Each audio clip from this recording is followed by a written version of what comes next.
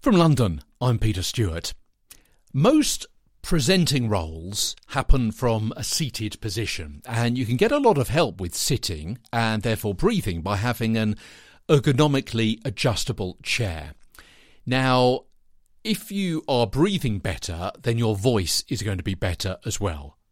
Probably got that over the last week or so.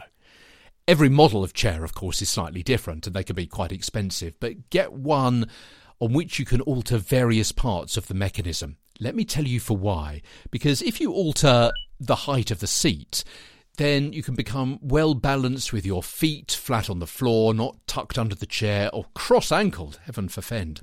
Taller people, and I'm one of them, I'm 6'2", we can have a particular problem at sitting comfortably at a desk, because if you raise the seat enough that your feet are flat on the floor, then the desk becomes too low. In fact, my home office desk that I'm sitting at the moment, I've actually got a wooden block under each of the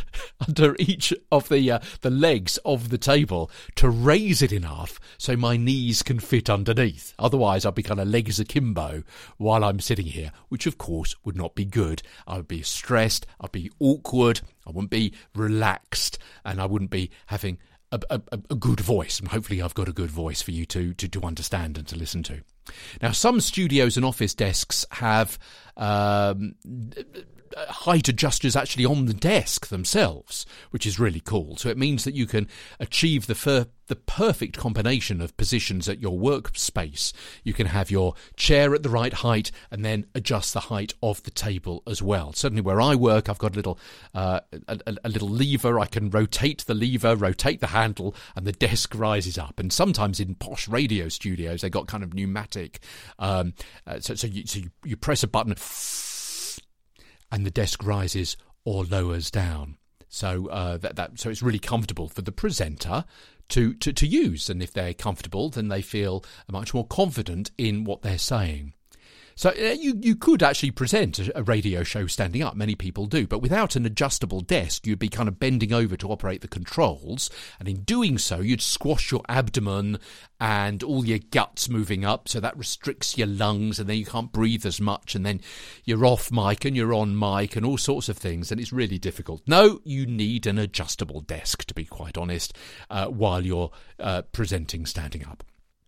As well as the height of the chair, the tilt of the seat is really important to ensure that you're sitting on your buttock muscles and not your coccyx at the base of your spine, which is not designed to carry weight. And sitting on that for any length of time is what causes numb bum. I get that quite a lot because of my height. So sitting in a theatre seat or an airplane seat or something, because of how much legroom you've got and the pitch and the size of the seat means that I sit back further back in the seat, and that means that I'm sitting on the so it can be really awkward for an 8-hour flight or something like that. Boy, oh boy, let me tell you now about the time I actually went for 14 hours across the Atlantic from Spain to Santiago, Chile, all right, and thought, this is fine. I have got 3 seats to myself. I'm going to spread out.